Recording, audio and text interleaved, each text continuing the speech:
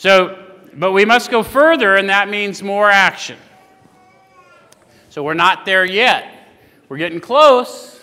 We're starting to see the promise come true in us and through us and probably for others. And now I'm seeking more of an awakened state more of the time. Right? So I'm going to have to do more than just foxhole prayers. I'm going to have to start listening for answers and then walking into my instruction. Does it make sense? Any of you know what I'm talking about? Just saying foxhole prayers and then duck and cover? Okay, at some point we got to get on our feet.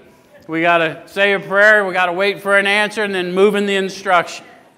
Make sense? Okay, so step 11 suggests prayer and meditation. We shouldn't be shy on this matter of prayer. Better men than we are using it constantly. It works if we have the proper attitude and work at it. So what works?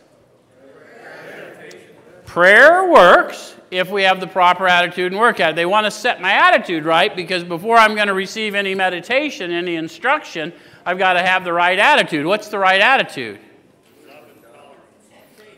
Love and tolerance is a good answer. They talk to us about it in the first step. Honestly want to and willing to make the effort. Right? I honestly want the answer and I'm willing to make the effort to move in the direction you give me.